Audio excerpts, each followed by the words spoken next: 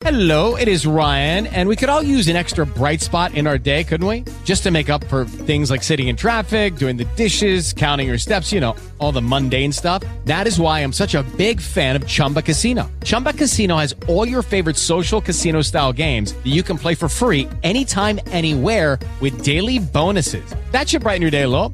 Actually, a lot. So sign up now at ChumbaCasino.com. That's ChumbaCasino.com. No purchase necessary. VGW Group. Void where prohibited by law. See terms and conditions. 18 plus. Blog Talk Radio.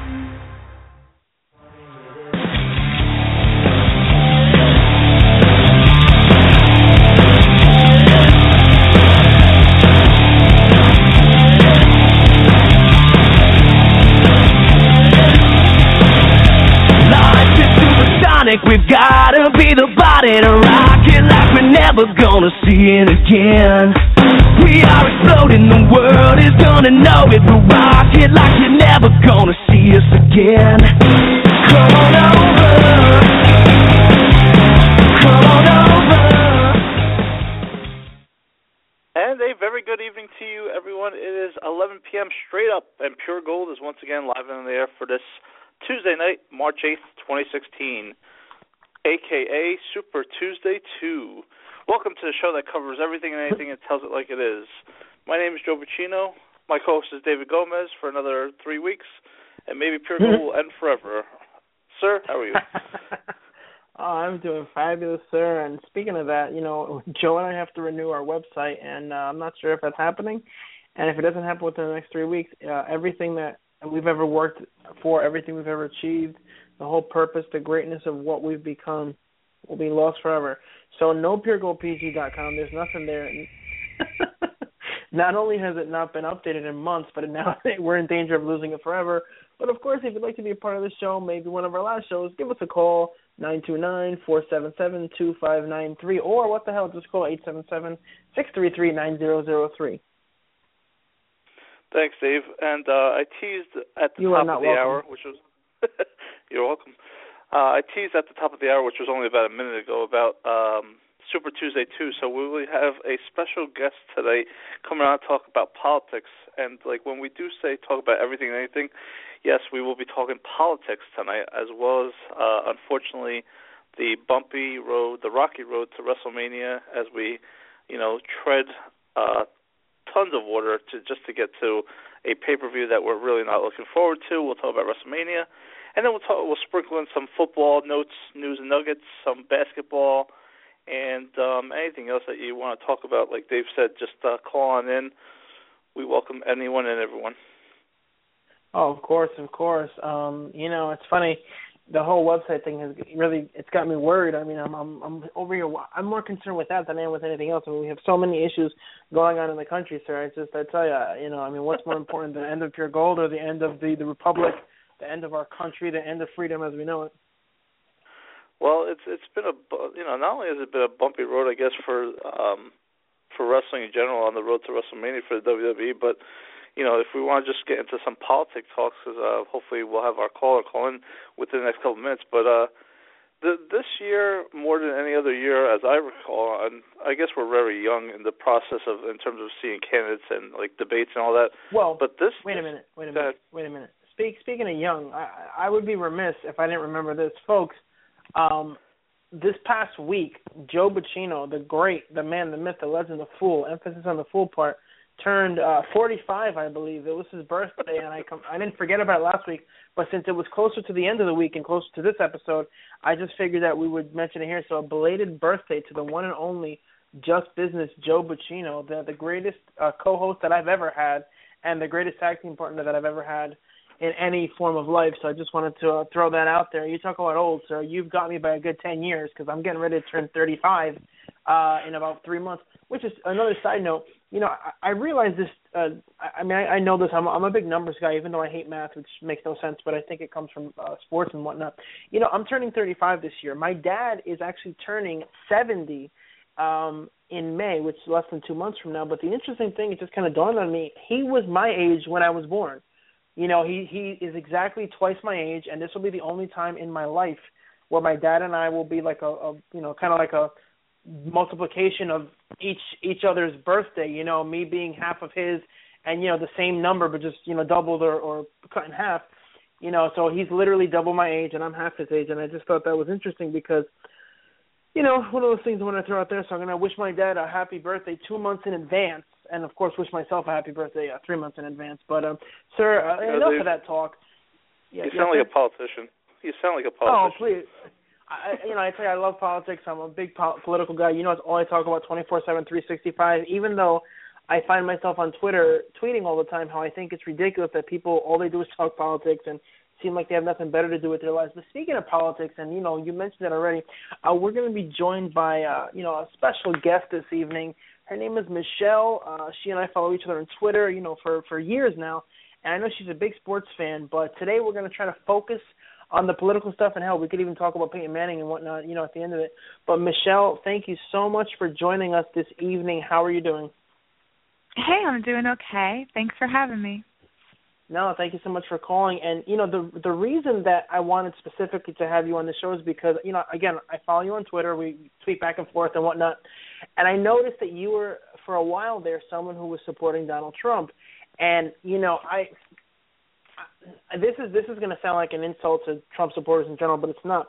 What I've noticed about many of them, and really in general, kind of like my whole issue with politics, is I feel like people just stick to that candidate no matter what. I mean, they could say anything. They could say crazy things. They could say complete and utter nonsense, just totally with no backing of any kind. And people will support them. They'll insult other people. They'll attack other people. One thing I've noticed about you, you don't do that. I've never seen you attack anyone on Twitter, especially not about politics. But I noticed in Trump support, we had a little dialogue about that. And then something changed. So I'd kind of like to get your take first, kind of the before and the after. And I know my co-host Joe will chime in, at some point after that. But what was it about Donald Trump that you found appealing and, caused you to say, at least a couple of weeks ago, I think I'm going to vote for him or I'm leaning in that direction? Just give us a kind of a take on that. Okay, well, I do think that he has the ability to unite, and I think that he is a leader, a strong leader, or could be an even better leader. But so I think initially he brought some things out. He said some things that I think a lot of people are afraid to say because it's such a politically correct environment. And I applaud him for bringing certain things up when he talked about letting certain people into the country and profiling this and that. I have my education, a bachelor's degree in criminal justice and a master's degree in criminal justice, and work towards my PhD in public policy administration.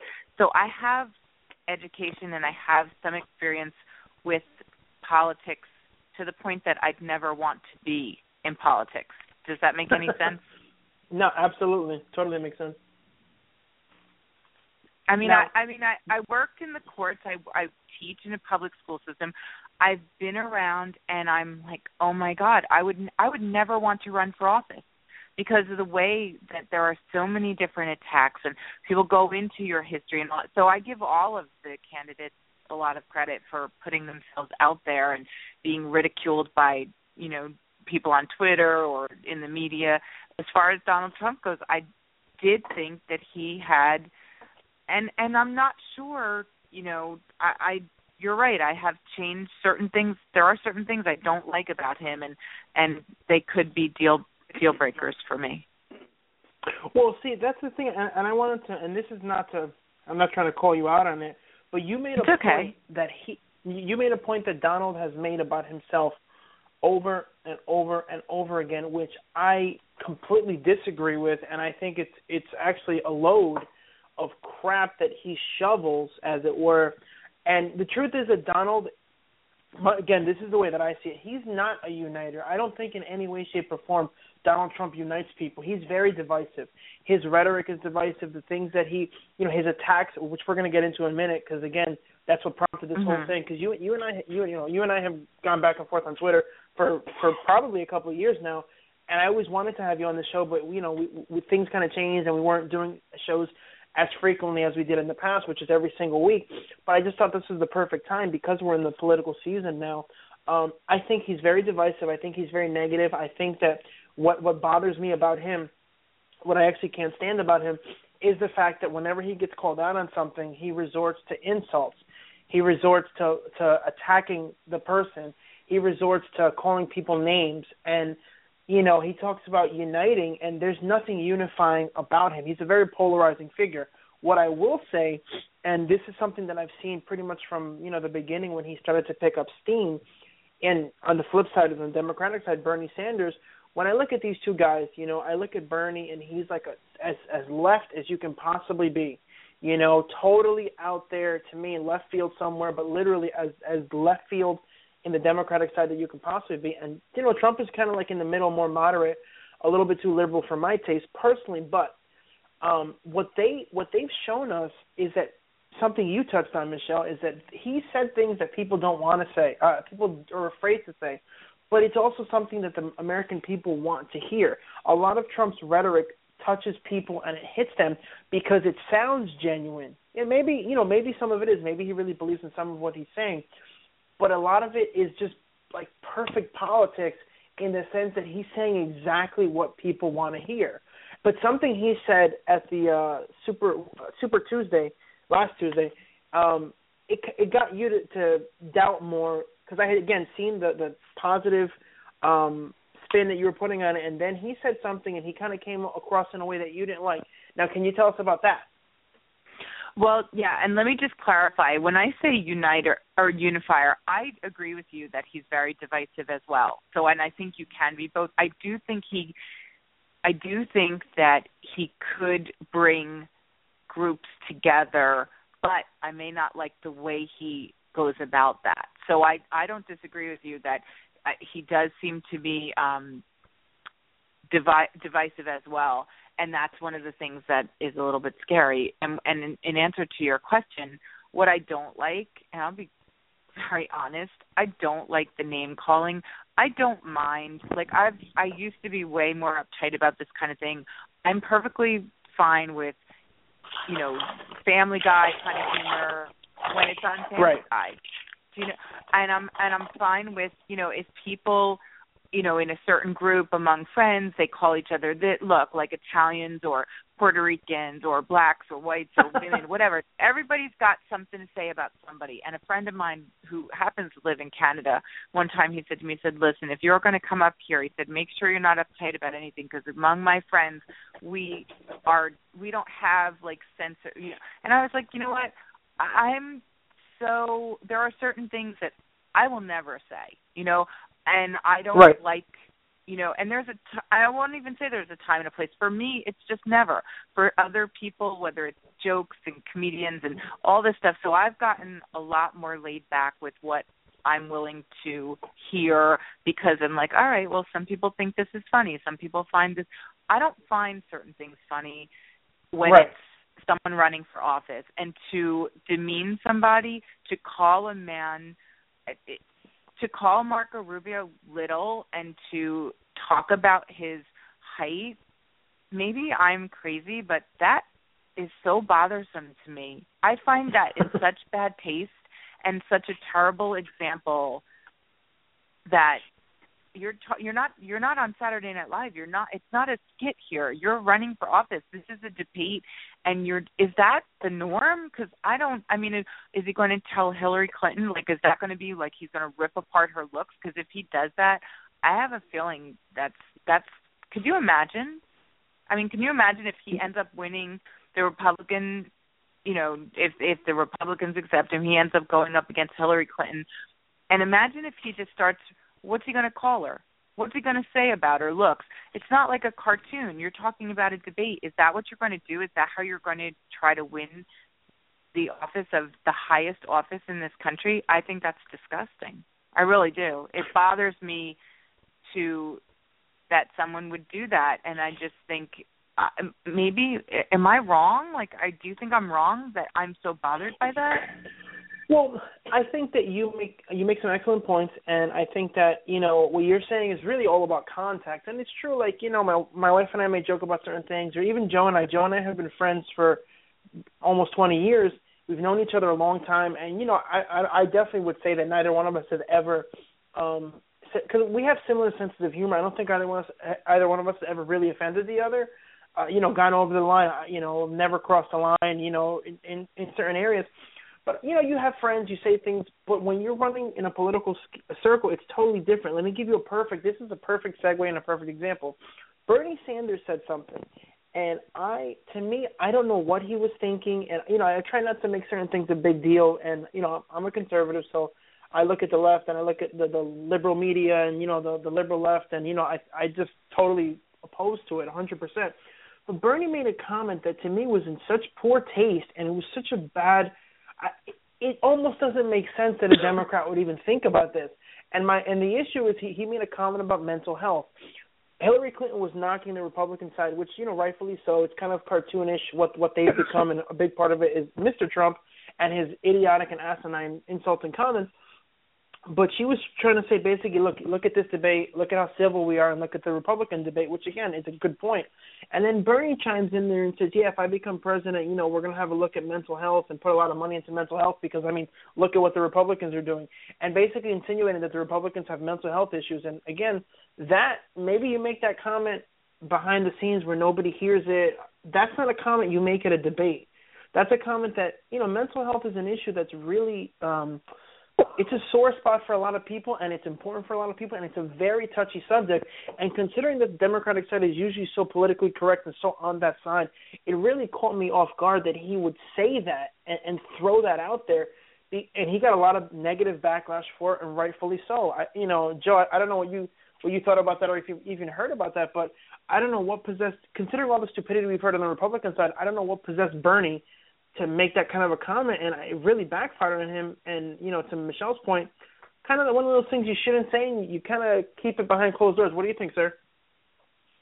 I need to start from the beginning here, not the beginning of time with Genesis, but the beginning of just my thoughts and beliefs on politics. I'm not a big politics follower, but I'll be honest, I'm definitely a conservative, definitely Republican, Michelle and Dave, as you know, where I feel like the last 8 years we've taken a really step backwards, and I'm really against people that that feel that they're entitled to certain things, and I feel like the middle class is getting squeezed more and more, and it's time for a change, and we definitely need somebody that is more conservative. And this whole Obamacare has really, I think, screwed up this country in general. I don't think it was done the right way. I had good intentions, but at this point, the reason why I'm a supporter of Trump is because the biggest thing is that he's not going to lobbyists for money. So obviously he doesn't have people that are paying him to support him. And then I feel like politicians, all they do is they get money from these lobbyists, they get elected, and then they celebrate for maybe a year or so, and then they're worried about re-election. So politicians and politics is just not my style. The reason why I like Trump personally is because, again, he's a person that's self-funding himself, and if he didn't really believe in that he can make a positive change, I don't think that he would be running and spending all these millions of dollars. I think he's overall a successful businessman. I think he wants to hopefully bring his business acumen into the presidency, which would be interesting to have a businessman as the president of the United States. So, Michelle, that's where I'm coming from, and I know that Donald Trump says stupid things, but I feel like in terms of me and Dave watch wrestling, unfortunately, and I feel like the whole Republican side it's been like a wrestling scene where like they talk trash, and I don't think Trump is as I don't know. I think he's as much as he's not a politician, he says that he is a politician because he does say things that get people's attention, and he's very bold and he makes statements. So that's where I'm coming from, Michelle. And Dave, to your point about Bernie Sanders, I personally think, like most people do on the Republican side, I think he's a socialist more than anything. I don't think he's a Democrat. So Bernie, I hope he doesn't win the nomination. I'd like to see a Hillary versus a Trump, run for presidency. But to your point, I see where you're coming from, Michelle. I see the reason why Trump may leave you a sour taste in your mouth, but I also think that it'd be interesting to see somebody that although he claims he's a Republican, just to see what he would do in terms of just trying to fix this country as a businessman. Well, it's interesting, and that's where I think he could bring a more moderate, a more middle of the road. That's what I liked about him. Like, that's what I liked, the whole business concept. I liked Mitt Romney, and I actually supported Mitt Romney last election until he chose his running mate. And not that I just didn't like who he chose as a running mate. I thought he should have chosen a strong female. No disrespect to Paul Ryan, but I think the thing with being ultra conservative, I'm big with states knowing what's best for the states, and then limited federal involvement. So I'm really big but I'm not big with, judgmental on, certain issues. I think, freedom of religion and certain things are, and also reality. There's a certain reality when it comes to certain laws that certain things are legal. I think anyone should I don't want to say anyone, let me correct that. I think that gun ownership should be entitled to those who would be responsible with guns. So I'm more on the Republican side for sure. Right. But I'm just not happy with, and I don't think that the country is ultra conservative. I think the country is more in the middle, either moderate, Republican or conservative Democrat. And I like Trump for that, because I thought that, we need someone that could bring the two polar opposites together and get us on track. So I like that about him from the way he can run a business or bring that in. That's what I thought Romney would be able to do too. So I don't want to say that I wouldn't support him if he ends up winning, because I'm not going to say that, but I'm not going to say across the board that, because I'm not sure. I'm not comfortable with the way we're talking about sitting with foreign leaders. And I did like when he stood on Super Tuesday. Is that Super Tuesday? That's what it's referred to, right? Super Tuesday or whatever. I don't want to say the wrong thing. Yep. Okay, so when Trump spoke, he, to me, sounded amazing. And I thought, this is why I like him. He definitely can lead, and I love the way he's speaking, and I think he likes winning, and he's used to winning, so he's very powerful. I don't like how he is, though, when he's not in control, and I'm afraid about how he'll be when he has to sit with 12 other people that are just as powerful as he is, maybe even more powerful. But, when you're sitting there and you need to get along with people, it scares me. It definitely scares me that he won't have a hot head and that he won't be the way he is and the way he is quick to shoot off his mouth is a little bit disconcerting to me. Well, what gets me and what bothers me, sorry, Joe, real quick, I'll throw it back to you in a second, but what bothers me about him is when he gets challenged on a position, he resorts to name-calling. And if you listen to him, to me, I've said this all along, he's all style, no substance. He really is like a cartoon character. Joe said wrestling. He's a wrestling promoter. But he's the kind of guy, like you said, when he gets flustered, because what Ted Cruz has done, and even Rubio to a certain extent, they've attacked him on policy. They've attacked him on things that he's said, and he really has no rebuttal for it other than kind of fumbling around. And when you press him on a question, his answer is always, well, there's one specific question that was asked of him in the Republican debate last week where they asked him, you always say that you're going to do this, it's going to be great, it's going to be awesome, you're going to talk to people, you're going to get people, but can you be specific? And his answer really was, he threw out one or two names, and then he went back to the same thing that the question was asking. Oh, it's going to be great, it's going to be awesome. How are you going to repeal Obamacare? What are you going to do with Obamacare? Oh, we're going to replace it with something much, much better. He finally did come out, on his website with a plan, but for weeks and weeks and weeks, it was, it's going to be great, it's going to be wonderful. What about this? Oh, we have a great plan, we have great advisors, but never any substance to it. There's never anything solid, nothing concrete. And like you said, Michelle, when he's not in control, he looks bad. When he says stuff like, oh, we're going to make a wall, and we're going to double the wall, and Mexico's going to pay for it, that's how, because I'm going to make them. That's asinine. It sounds good on talk radio, it sounds good in wrestling, but it doesn't sound good in real world politics, and that's what kind of gets me about him is the attitude. His whole idea is like, well, because I said so. That doesn't work. That's scary, and it doesn't work. Joe, what were you going to say? I was going to say, like I said, I'm not that big into politics, but I watched the full debate last Thursday on Fox News, and I think I recorded it, and I showed my daughter who's in second grade, and she's a Trump supporter now too, because I played this one little part. I don't know if it was just I played the part where he said that if he's elected president, he's going to get rid of the Common Core math, and that Common Core math. I mean, just for that alone, if Trump got rid of the Common Core math, he's definitely got my vote, because that math is just so confusing right now that me and Sabrina, my daughter, are just like we have to vote for Trump just for that reason alone. Oh boy, it's. Oh, I'm sorry. No, go ahead. Oh no, I see. Again, this is why Hillary Clinton. One thing I read in her book, she said, I wouldn't want to participate in negative campaigning, but it works.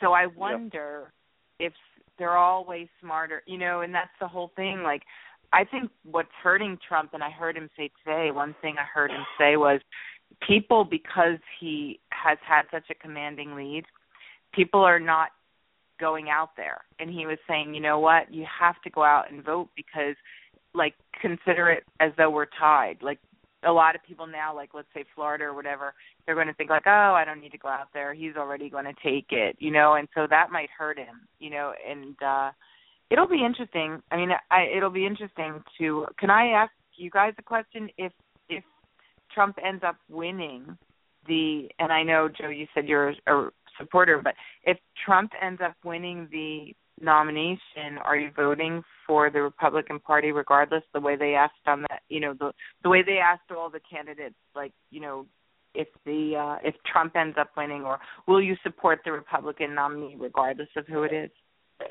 I know I will, because one, they asked all those candidates at the end of the debate last Thursday if they would support Trump, and they said yes. And I as much as I liked Mitt Romney 4 years ago or whatever it was, I thought what he did was kind of a cheap way out. I thought, like, for him to throw his 2 cents in and not be running just like these other candidates are running, and just to try to get the nomination at the convention, I think he's angling to get the nomination in July, which I think is like a cheap way out, to be honest with you, because he's not putting in the hours that these guys are putting in. So the fact that these guys, Cruz, Rubio, Kasich, all said that they would support Trump if he got the nomination, then I definitely would support Trump as the nomination for the Republican Party. Well, here's my take on it. At the beginning, I would have said absolutely, hands down, but the more I see of him, the less I like him. My issue becomes this, and it's always my issue. Although Trump might, and I mean might, there's a chance that, I would consider myself like ultra-conservative, but I understand what, Michelle was saying before about the country, and it's true. Getting back to states and whatnot, I'm not in favor, and I've never been in favor of gay marriage, but obviously it's the law of the land now.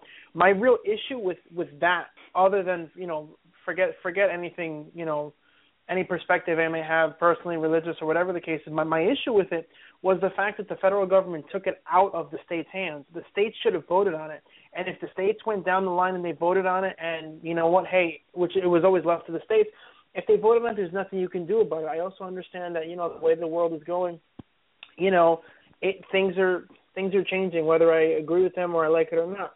So you kind of have to be understanding of that.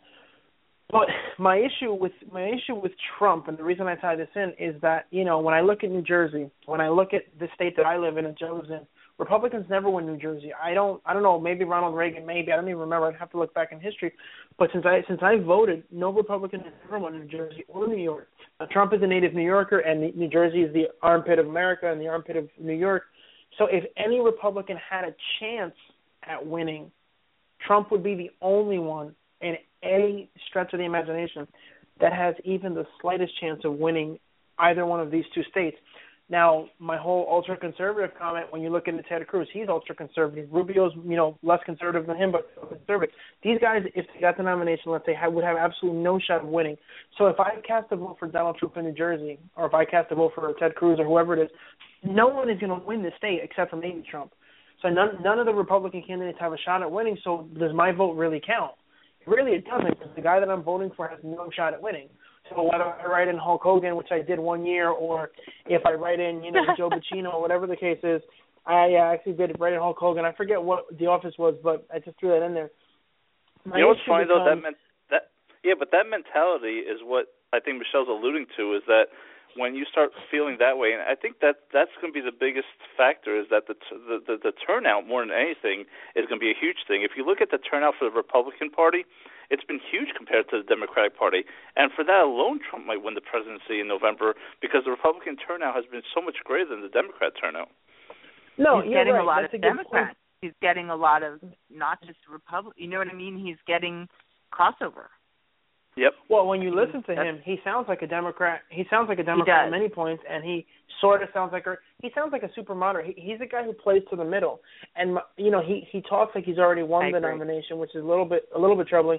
But he really does play towards the middle, and the whole Planned Parenthood thing, totally against the Republicans. He's against the Republicans on several issues. But my thing has always been the flip flopping, But Joe, I get what you're saying. But to me, if I were in a state like Ohio, if I were in a state like Florida, where there's a chance that and there's a good chance the election could go the opposite way of the way that they normally vote, Joe, you tell me, you got a couple of years on me. I can't even think of a time that a Republican has won this state, and the odds are not good anyway. And I get what you're saying. Yeah, go out there and vote, which is why, to me, I've always thought that it should be the popular vote that should win. It should always be the popular vote. Technically, the popular vote in a certain areas will get you the delegates, but the whole idea of the Electoral College to me is just stupid. No other country really does it. It's just nonsense to me. But when you look at it, there's that. So I guess at the end of the day, I'll say this much. As much as I dislike Trump and I dislike him a lot, anything would be better than Hillary or Bernie to me. So I would have to think that, I would want him to win if my choice is between him and Hillary Clinton or him and Bernie Sanders, which is going to be Hillary. I'd have to support him in that respect, but he's definitely not my choice. And what I was saying about the whole conservative side is, like Michelle mentioned, regardless of how I feel, Cruz is probably he's too conservative to win. These guys may be too conservative to win in the world that we live in now. So it's kind of like picking a losing dog, in a race or whatever, or the losing dog in a fight. And that's kind of the thing that kind of bugs me. But, when we look at the whole political spectrum and we look at what Trump has done, there's a lot of uncertainty. The whole Mitt Romney thing to me is that I didn't like Mitt per se. I didn't think he was a great candidate. I did vote for him in the last election. I think the Republicans needed a stronger candidate, much like in 2004. I thought the Democrats needed a better candidate than John Kerry, because they could have won that election if Kerry wasn't so horrible. And I think the Republicans could have won against Obama the second time if Mitt wasn't he really wasn't a great candidate. And now he seems to be more fiery and more blustery, and people are saying, where was this Mitt Romney 4 years ago? And I kind of have to ask myself the same question, Michelle. Why come out now? A broker convention wouldn't be a good thing. I really liked Mitt Romney a lot. I don't like what he did the last couple of weeks. I thought it was lame. I don't even understand. I'm like, what the heck happened? I really liked him. The end of the election, you had Hurricane Sandy happen, and then you had, Christie arm in arm with Obama. And I think that really messed things up for him a little bit. I'm not saying that's why he lost, but I think Mitt Romney would have won if he ran this time. And it's a shame that he didn't stand up 2 weeks ago and support Trump, but also try to temper and educate him and pull him behind closed doors and say, listen, I don't know if that went on behind the scenes. I don't know what happened to cause Romney to stand up and kind of shun him, because did you see where where Romney, where Trump endorsed him, when Romney was running and yes. How great he one thing Romney did say was, he's a great businessman and this and that.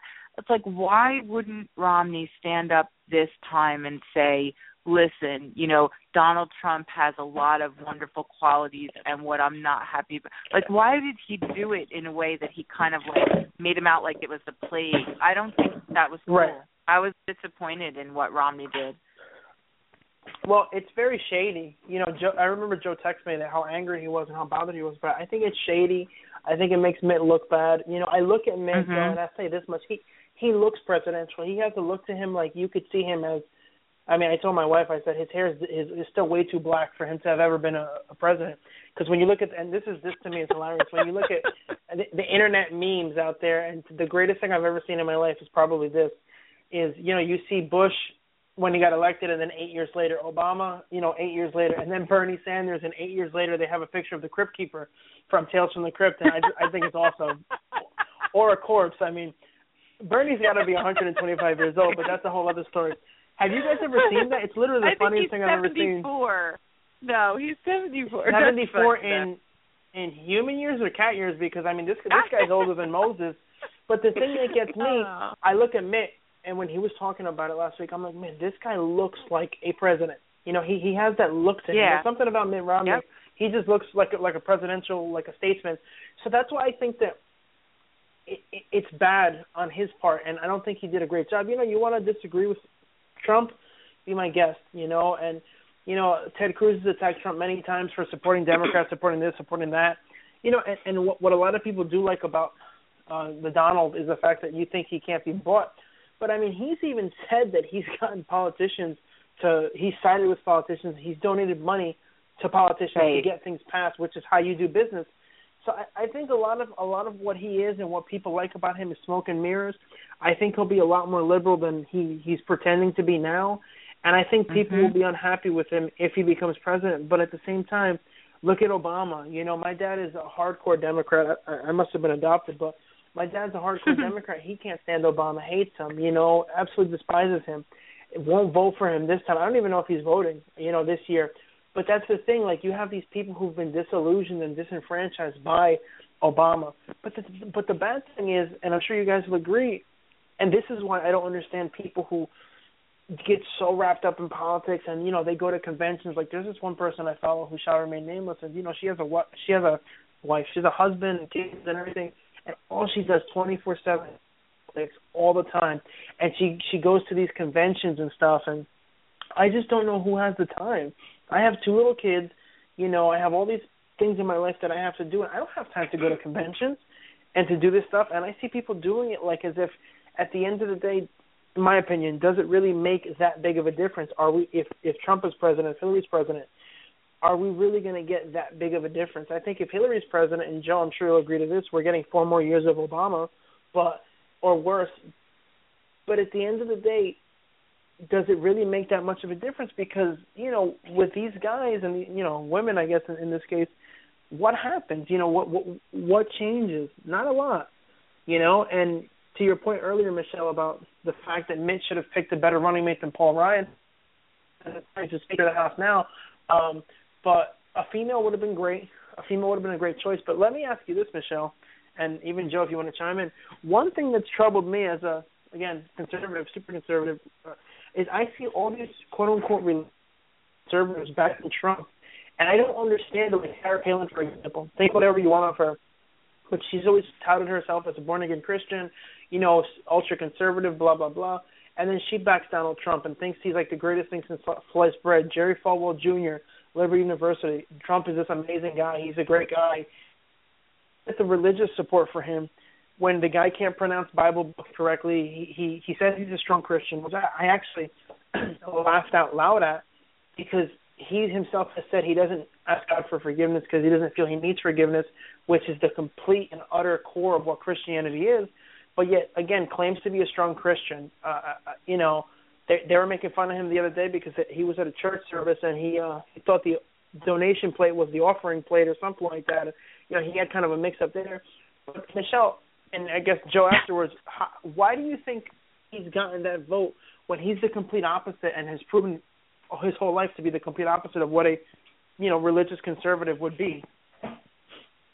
I think he's charismatic, and I think that people are impressed by the charisma. They want to be around it. The same way Bill Clinton, for whatever reason, seems to be like Teflon, where, you know, so many people seem to forget different things, and they want to be around him. They want to be like, you know, I just think that of all the candidates there, if Mitt Romney was there, I do not think Trump would be doing as well as he's doing. In fact, I think Mitt would win. I really do. I think Mitt had charisma, and Mitt, like you said, looked like he would or could be president, and I think that it's because the other candidates don't have the charisma and don't have that like you said, will my vote go where it won't even matter? Well, Sarah Palin probably doesn't want to stand up there with someone that it's not going to matter,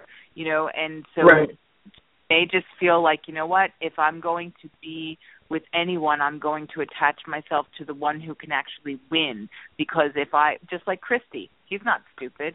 You know what, because at the end of the day, if Trump doesn't win, he's still a powerful businessman with ties in Atlantic City. So Christie's not dumb. He couldn't win. He's going to go back and he's going to say, you know what, just like he did with Christie's, people fault him for being an opportunist, but how dumb is it if he's protecting and if he's solidifying a relationship that may serve him well in the future? Either Trump wins, it serves Christie well. Trump loses, it serves Christie well. That's what I think, you know, where Christie's not stupid. And I just think that that's where Sarah Palin, too. Trump wins, serves her well. He loses, serves her well. What does backing any of the people that probably can't win do for her? Probably nothing. I know that may sound, you know, maybe it doesn't make any sense at all, but that's what I think. No, it does. It totally does. But, Michelle, let me ask you this before I get to my comment. Being a big supporter of Mitt Romney like you are, why didn't he run for president this go-around? What's your thought on that? I don't know. I think early on it may have been his family, you know, where I don't think his family wanted him to run last time. And it takes a lot out of you. He's got kids, grandkids, his kid, you know. I mean, he's really into, like, you know, college football, the racing, the whole thing. And also I think he gave so much and didn't come out on top, where it may have just been like, you know what, are we going to go through this again? From what I remember, it was his, you know, he went to his family, and I could be wrong, but that's what I remember, because I wanted him to run and was very disappointed that he didn't. So I think, though, it had to do with his family just saying, you know what, do we really want to go through this again? And that's what I think. I don't know exactly, but that's what I think. I think it had to do with, you know, he's older and he probably is enjoying life. He doesn't need to. He probably felt like, you know what, I gave so much. And I don't know, though. Maybe he also thought that Hillary was a shoo-in. You know, I think a lot of people thought that Hillary was going to have an easier time than she is.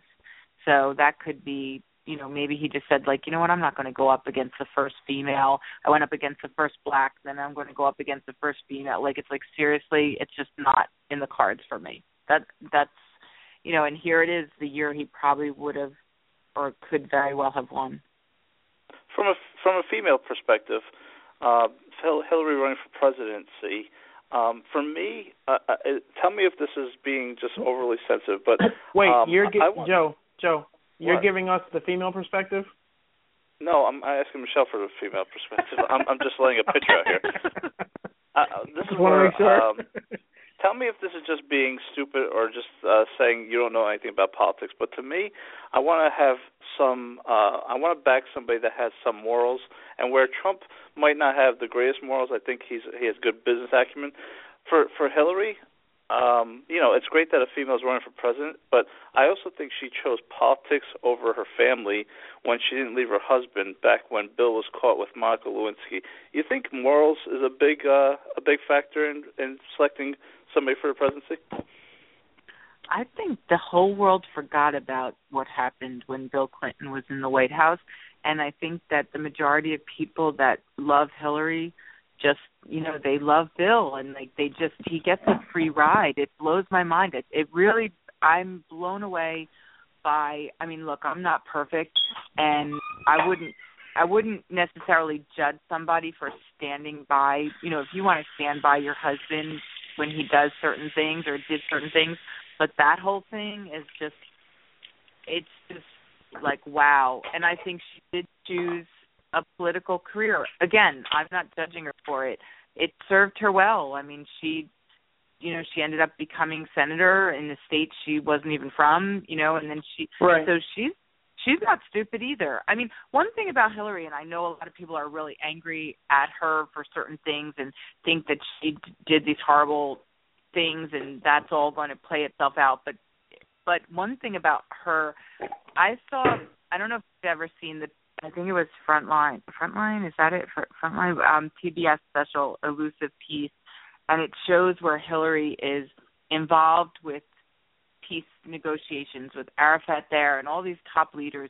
She literally, and this was not something that was planned. I mean, this was not scripted. It was, there were things there. I mean, they had cameras there, but I truly believe that this was, you saw her in action. I do think this is her career, and I do think she cares. I really do. People might not agree with her on things. And again, the whole Benghazi issue. I mean, all I'm saying is that she does believe what she's doing is right. Whether or not it's right is a whole other story. But she's that committed, like a workaholic kind of thing. Does that make sense? It does. I think you sound like a politician. You didn't answer my question, Michelle. I mean, I asked you about morals, and all of a sudden you're talking about the right thing. I want to know from your... Yeah, I think but I guess my answer is I'm so not perfect, and I find that anyone that is morals, you mean as far, well, see, I can't judge her for that. I mean, she's I don't know. I don't have an answer. Can I take the next question? Can I pass? Yes. All right. I'll ask you the next question. Why don't you tell me? You tell me what you think about it. Well, I don't have a female for me, the female perspective is if you're married to someone and they do something like that, there's, who is anyone to fault anyone for staying in a marriage, because so many marriages have people that make mistakes and do things. I mean, I just think that Bill's mistake was like, are you kidding me? But I mean, there are people that have done things far worse, and if someone wants to stand by their husband, I don't think it's anyone's business other than that person. So I wouldn't judge her for that, although I don't know if I would have been able to do it. All right, fair enough. I still didn't answer your question. I'm sorry. That's okay. You should run for president. Yeah. But how about this? Let me ask you this question. Just because we're all three of us are pretty much Republicans. In terms of Democrats, am I being over exaggerating when I say that the middle class is being squeezed, and we're seeing the end of the middle class if we continue to vote for Democrats who just support the lower class, and they get all these programs, and me and my wife work our butt off, and we don't qualify for any of these government programs, and the rich are rich, so they don't need to have government programs. Do you feel like the middle class is being squeezed, or do you think that I'm just being overdramatic?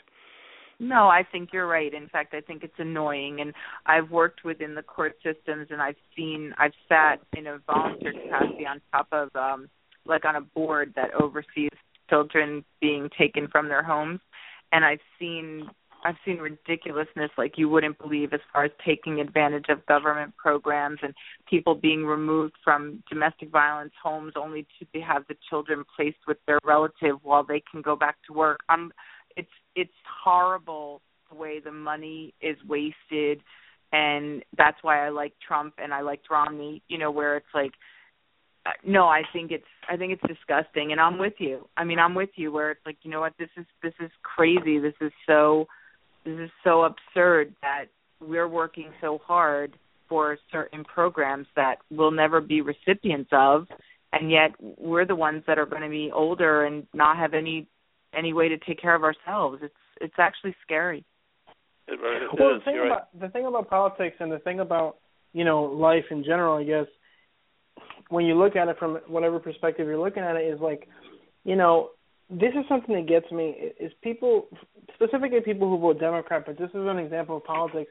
You know, Democrats always play to the lowest common denominator, whether that's, you know, people relying on, you know, social programs, welfare, et cetera, or even like the middle class. There's nothing middle class about the Democrats, and what I mean is, across the board, Republicans and Democrats, all these guys and girls are rich.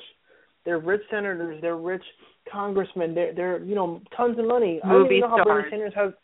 Right. I don't know how Bernie Sanders has as much money. Perfect example. And they'll support Democrats till they're blue in the face, but they don't really do anything for the middle class. The Republicans, at the very least, they try to support the business owners because that's the lifeblood of the economy, and it's very capitalistic, which, again, a big tenet of the Republican faith, quote-unquote, as it were. I feel like in that respect, the Republicans are a little bit more genuine because that does help them. But the Democrats is just playing to people, just pandering to people, you know, to get votes. You talked about Bill Clinton. You talked about how people seem to he's Teflon and people forget everything he did. Totally agree with you on that. And I mean, I'm a little bit too young to remember. I remember all the scandals and stuff, but I wasn't really into politics back then. But it's kind of like the way that people try to talk about now, where the GOP is out of touch, or they don't care about blacks, or they don't care about whoever. I mean, people forget that the Republican Party was exclusively founded on anti-slavery. The guys who started this party were all abolitionists and people who were against slavery. Obviously, Abraham Lincoln being the most famous one, who was a Republican. But I mean, that was their whole base. And now you talk about the KKK and the Ku Klux Klan and things that have kind of taken over. And that, going back to Donald, the whole KKK thing, I know some people blew it out of proportion, some people undermined it completely.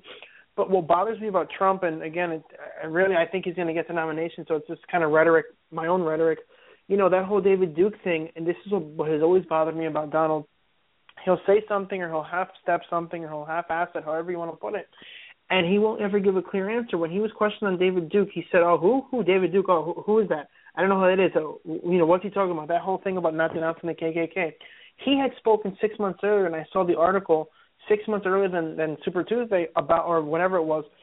He denounced David Duke and said he didn't like him and didn't want his support. Knew exactly who he was. And then, 15 years ago, same thing, anti-David Duke. But now all of a sudden he doesn't know who David Duke is. And that, his answer is like, who? Wait, what? Huh? What are you talking about? I don't know this guy. What program? What group? Stuff like that bothers me. But I go back to politics, and it is what it is. It's just playing to that denominator. It's playing to pandering to people to get votes, and pandering to people to get their support, when at the end of the day they all kind of go in there, get fat and lazy, and don't really do anything, and it's scary. In the country, I think we're sitting on, a powder keg, and I don't think things are going to get better, and I don't think that, whoever's in charge, I think that we're kind of going down the wrong road. But at the end of the day, here we are talking about politics, and, I'm telling Joe this has been a great spot, and, so many great things to talk about. This is by far the most we've ever talked about politics on this show. Even like 10, 15 minutes at the most. We're mostly a sports show where we talk mostly sports, obviously, wrestling, et cetera, et cetera. And, speaking of all that, Michelle, you actually do cover sports a lot. You have your own, show. So tell us a little bit about that. Well, actually, I'm listening to you guys, and I'm first of all, I'm very thankful that you had me on, so thank you. This was the most I've talked about politics in a long time, so I tend to avoid it. But I actually didn't watch, the debates, and I was like, I better watch something so that I know what to, a lot of my followers are interested in this. I'm usually talking about sports. So I do promote a sports talk radio show in Vegas, and that's Sports X Radio, that deals with predominantly about sports betting. I am on Thursday nights doing a dating show, which we talk about sports, and during football season I get more involved with SNF on deck, but now that football season's over, it's like on a hiatus or whatever. So you can follow me on Twitter at SportsXMichelle, and I basically just promote a lot of other sports shows right now. And then on Thursday nights I co-host a dating show where I know nothing about dating either, so so it's like kind of fun. We talked as much as I know. And, like, one thing I will say, as many years as I went to school, and when I did go, I did not plan on going for a PhD in public policy. I was working in education and nonprofit. It was suggested to me that I do that. And the more classes I took, like Supreme Court, landmark, I mean, I do know what I'm talking about to the point that I know so little. I mean, that's the one thing, like, it's scary to me. Like, I'm just like, wow, like, I actually, studied terrorism, and I studied this, and I took these government classes to the point that I know that when I watch the debates, I'm like, they're not shared. So we definitely should educate ourselves and also, get out there and demand a lot from our politicians and so that we don't go down the wrong road. Does that, we can't go down the wrong road. So we have to make sure that we don't. We definitely do. I'm going to run for office. You guys are going to help me. Yeah. I definitely think that you're ready to run for office as I'm hearing you prepare. I mean, if you need Dave as your vice president, just he's available. I think he's unemployed at the moment. So. That's it. Right there you go. Michelle, you'll get the conservative vote. Michelle, I'm going to throw some pure gold, we call them PG nuggets at you. So just rapid fire. What are your four? Do you have a favorite team of all the four main sports? Oh, the Tigers, Detroit Tigers. Okay, how about basketball? Okay. Basketball. I mean college basketball, Villanova, but I don't have a favorite NBA team really. Memphis sometimes, but that's only because some musician I know likes them, and I follow him on Twitter. So. Football? I'm guessing football. The Cowboys. I root for the Cowboys because I root for America's team to do really well, and I believe in America. Oh, geez. Definitely politician. And hockey, I'm guessing it's the Red Wings? No, hockey, it's the Rangers. Oh, God, I'm hanging up now.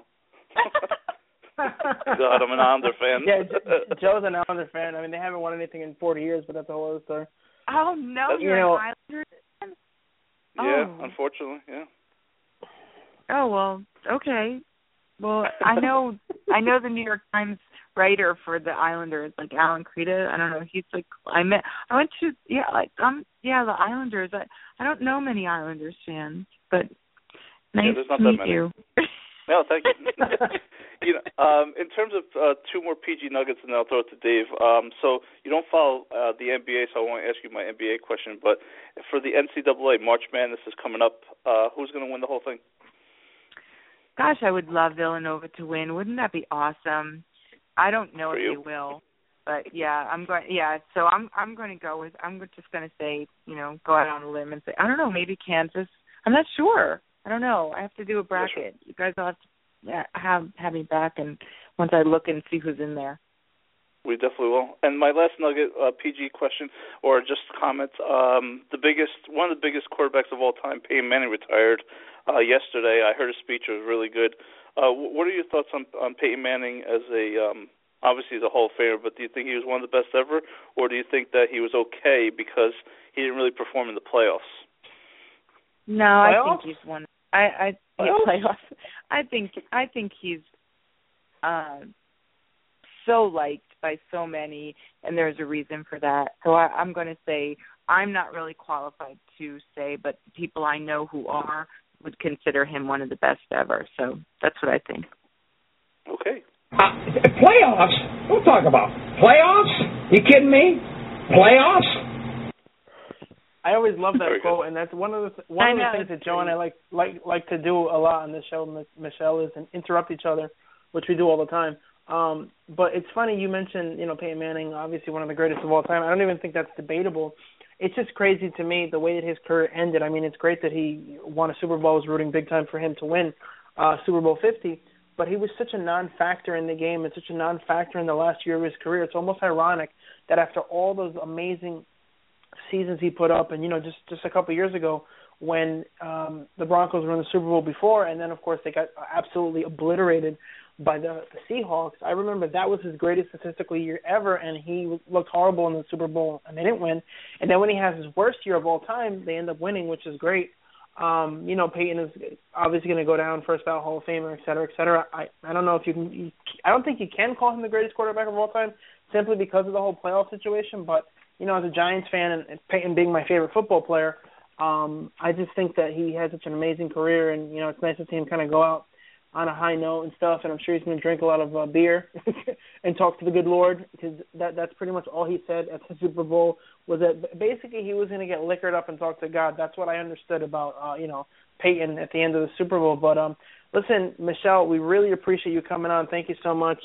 I'm always looking for a new co-host, so, I mean, it would be great to have you on next week to replace Joe. I just appreciate you taking the time. I actually didn't think, have such a long conversation, but definitely interesting, definitely some good stuff. And I mean, we covered so much. You're always welcome to come back, and hopefully again we'll hear from you soon. Thanks, guys. I had fun. Thank you so much. Thank you, Michelle. You're welcome. Thank you so much, folks. That was the one and only Michelle Obama. Michelle Obama. Surprised you didn't bring that up, considering you were talking about that before. The funny is, I just hung up on her. Instead of muting her, I just completely hung up on her, which I don't even. So, sir, I know you got a couple nuggets you want to talk about, but let's take a short break before we end the show. Yep.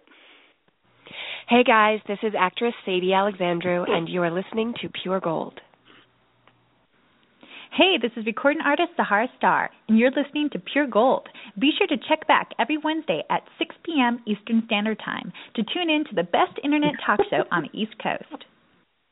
Yeah, well, first of all, Sahara, best internet talk show, period, and we're no longer at 6 p.m. Remember when we used to do the show at 6 p.m., sir? Isn't that crazy? How low we've sunk, that we used to do a 6 p.m. show, and now we're doing 11 p.m. with literally Michelle was the only listener we had tonight? Yeah, and as always, it's always out of our homes, and I can't find the clip. Out of your home? Out of your homes. Of course, sir. You know what's funny? Whenever out of your homes. My wife will actually, whenever in conversation something comes up out of your home, she always goes, out of your homes? Like, it's hilarious. She does this terrible Mike Francesa impersonation, but I just wanted to throw it out there, sir. So what else is on the docket, since we covered so much with Michelle Obama? I mean, Michelle Sports. Well, I mean, we talked about Peyton Manning, so that's good. But in wrestling world, we're still about a month away from WrestleMania 32, which is in the stadium of, I guess, Michelle's favorite home team, the Dallas Cowboys. Which that was nauseating to hear that too. But but the storylines to me are not progressing, and now they have this network show special this Saturday called Roadblock. And they're leading you to believe that maybe Triple H is going to lose the title to Dean Ambrose because Roman Reigns might not be ready for WrestleMania. Things are up in the air, but the biggest storyline between Kane and Shane McMahon to me was not further developed at all. Actually, Kane? Did I say Kane? I thought Shane. Yes, you did. I didn't know that Kane took Undertaker's place. That's pretty cool. I meant Shane. I mean, now Shane has a chance to win, sir. I gotta say though, like you said, this build up to this pay-per-view, the biggest pay-per-view of the year, has been probably the worst build up for any WrestleMania that I could think of. Oh, I totally agree. I was actually thinking about at the beginning. I don't even think there's any doubt that this is the worst built WrestleMania pay-per-view I can ever think of. I remember the hype for WrestleMania 20. I remember the hype for every WrestleMania, big time. 21, 22, et cetera, 25. This is awful. I just love the 25th anniversary of WrestleMania happening 24 years after it started. But that's a whole other story. I mean, this pay-per-view looks terrible. It looks like it's completely uninspired. I honestly don't know what they're thinking. I don't know if they have a plan. It doesn't seem like they do. There's such a complete and utter lack of logic in the stories. I mean, last time we had a show 2 weeks ago, we were complaining about how Triple H wasn't going to defend the title. At least he's defending the title at Roadblock. I'm just wondering if after Roadblock they're going to have a Snake Eyes pay-per-view, a Duke pay-per-view, a Flint pay-per-view, and just G.I. Joe pay-per-view, and have The Rock, appear as Roadblock, since that's who he played in the G.I. Joe movies. But I look at this card and I just don't understand it. Last night, big story, of course, was AJ Styles getting betrayed by Chris Jericho, who's had more heel turns than anyone except for Kane. He's up there. Right. You talk about lacking logic. You talk about making no sense. To me, I'd have no problem with this story if it had been drawn out over 3-4 months. I mean, literally 6 months. But this whole, they've already fought 3 times, great matches. They're teaming up. They're BFFs, almost won the tag titles last night. If it wasn't for the fact that the Jericho heel turn had been spoiled for me by somebody on Twitter, I would have thought, wow, it looks like they're actually going to win these titles. They looked great. It was a great match. There was a couple of amazing offensive maneuvers by AJ, who I love on so many levels, but he's so unique as compared to the rest of the characters and the people in the WWE. I love it. But that whole turning on him, losing the match, it's just, now they're going to fight for a 4th time at WrestleMania. It just makes no sense, sir. If you could have dragged out their partnership for longer, but they basically teamed up like 3 matches, and now they're enemies again. Just no logic whatsoever, sir. Yep, no logic. And speaking of no logic, we touched upon this 2 weeks ago, but the fact that Sting headlines the Hall of Fame this year, and then to put the Godfather, who's like everything against what Sting believes in, because the Father. Sting is highly Christian, and to have like the Godfather be inducted. He's just like Donald Trump. He's a strong Christian like Donald Trump. Yeah, I'm wondering why JBL, like somebody in Texas, hasn't been put into this class. And, a couple other people, I still don't understand how, Demolition for a tag team. I know the Freebirds deserve to be in there, Here comes the axe, and here comes the smasher. Listen, it took the Freebirds so long to get in. They've got another 30, 40 years before they even consider Demolition, who was just a Road Warriors knockoff, by the way. Yeah, yet the Godfather gets in, I don't know, it doesn't make any sense, most things about WWE. The thing with the Hall of Fame is that we've realized this now. It's really just the hall of whoever is on Vince's good side. It's just, hey, let me put in guys who I like. Because the whole people have made this comment. There is no actual physical Hall of Fame. There should be one. How great would that be to go look at old title belts and plaques and pictures, videotape? It would make the most sense doing it in either Connecticut or New York, because of the home base of WWE. But the whole celebrity wing, how is there a wing when there's no actual physical location? The Godfather getting in, to me, it's not as bad as Coco Beware. But on a flip side, it may actually be worse than Coco Beware, because Coco had a pretty long career in the WWF at the time. And the Godfather was only around for a few years, but he played different characters. Charles Wright had a great, had a good career, but Hall of Fame, really? Totally not Hall of Fame worthy. Totally not somebody who should have even thought about being in the Hall of Fame. And they just throw in whoever they want, and it kills it, sir. It absolutely kills it for me, and it makes no sense at this point. And they just throw random sloppy jalopy people in there. Just awful, sir. Absolutely awful. Tying in one last wrestling nugget before I get to my last nugget on my docket. You mentioned that it was my birthday, my 45th birthday, minus 5 years, because I'm minus 6 years. You turned. It's good to know, first of all, you don't know how old you are, and you can't count. So I just want to throw that out there. That's a sign of old age, by the way. It really is. But anyway, this wrestling promotion that I've been promoting for June 3rd, asking if you want to come see it, and a couple other people, is the reason why I found out that one of my birthday presents was that I will be calling the action for this wrestling event. So I'm kind of excited about that. Oh, that sounds great, sir. I can't wait to not go to that. I can't wait to totally miss your the fact that you're calling me action to me is an absolute disgrace and an embarrassment. And I hope that the what's the name of the federation? Yeah, I'll get back to you on that one. Yeah, that's good. That's good to. That's encouraging. I hope they fold, because putting you in there, absolutely awful, sir.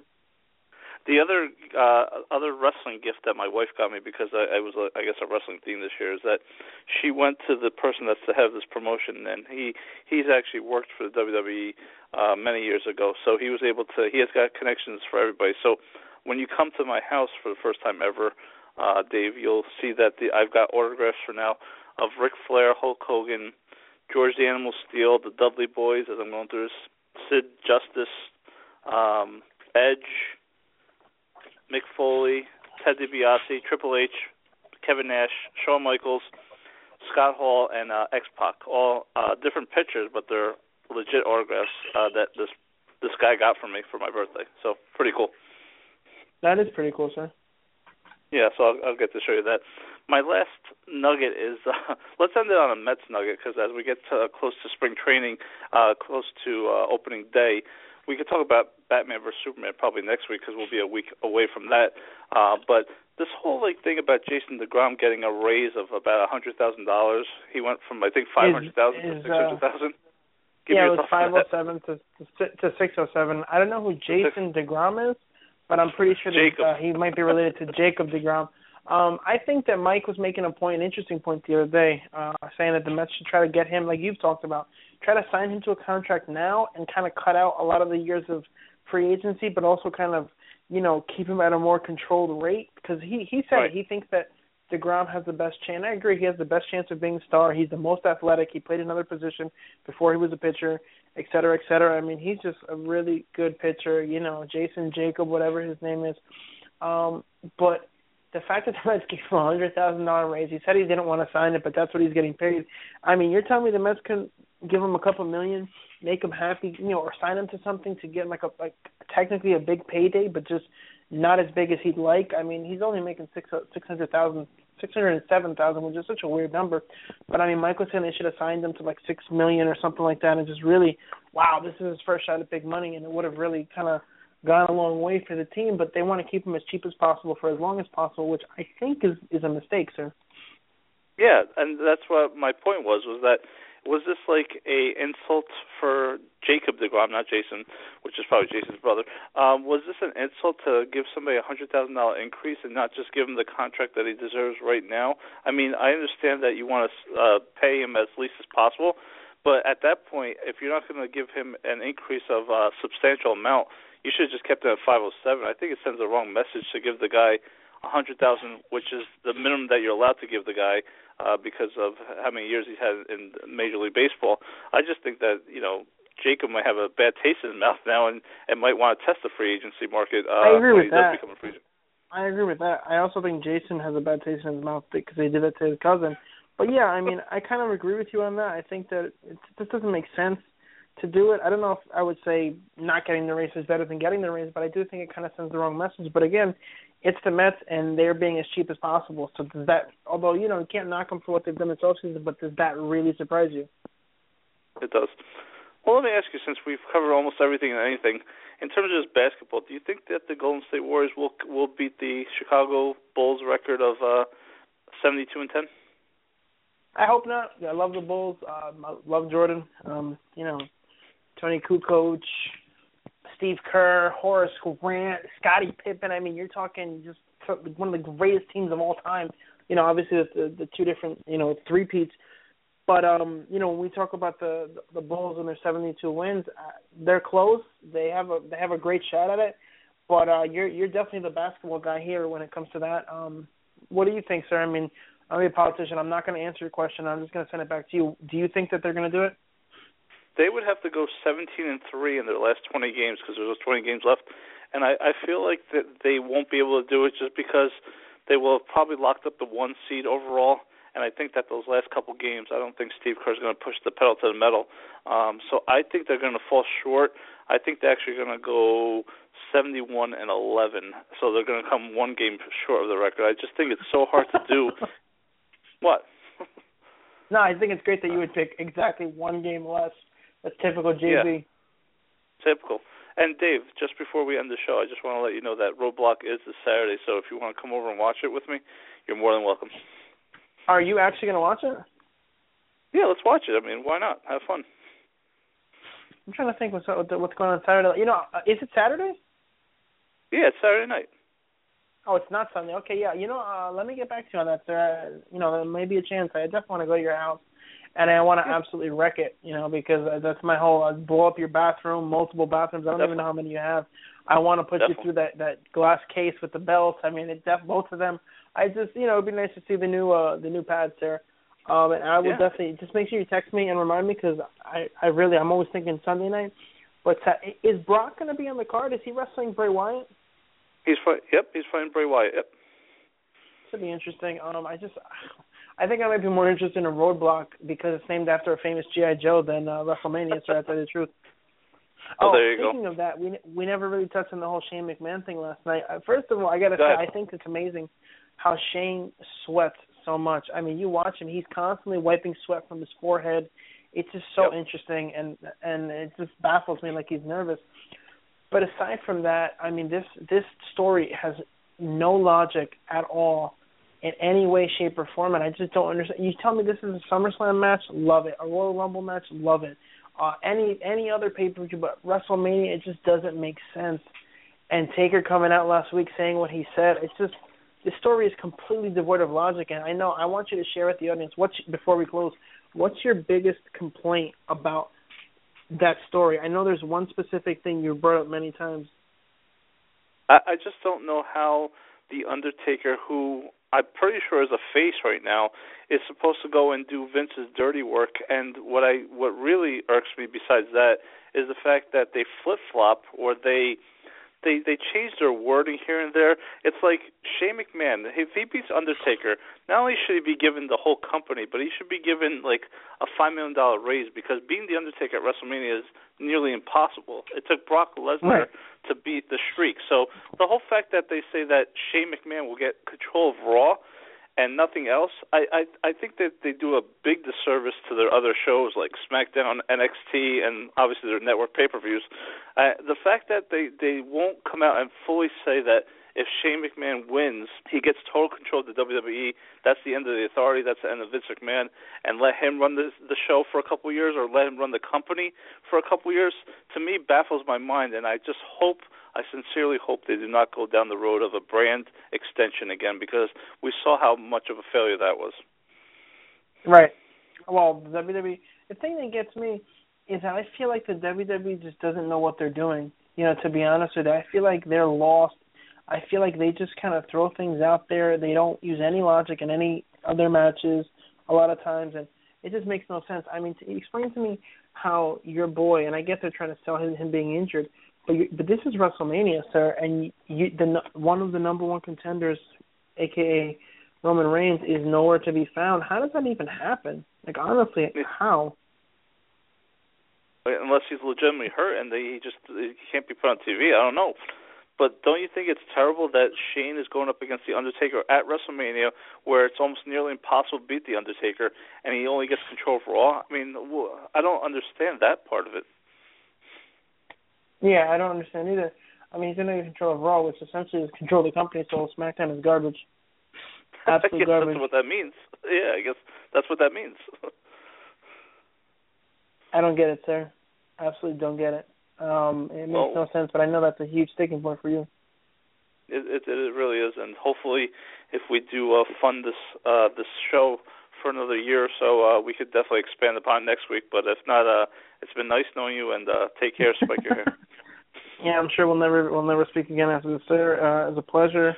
Yours, of course. You are the worst of the worst. I thank you so much, folks, listening. Go possibly for the last time, 180. We couldn't even get 200 shows. That's how broken we are. We haven't had a 4th or 5th anniversary yet. I can barely get guests. I had to pay Michelle a lot of money to even come on the show. So again, thanks to her. Thank you, the two of you who are listening to for tuning in.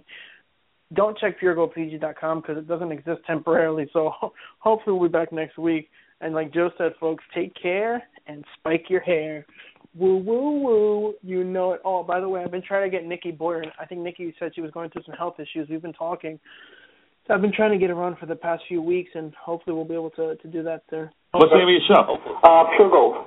Pure Gold? Yes, sir. I got 2 words for you. Mistake. Tell me that's not great, sir. The timing way of to it close was it so out. perfect. Folks, have a good evening. Woo. Good night. Good night, sir.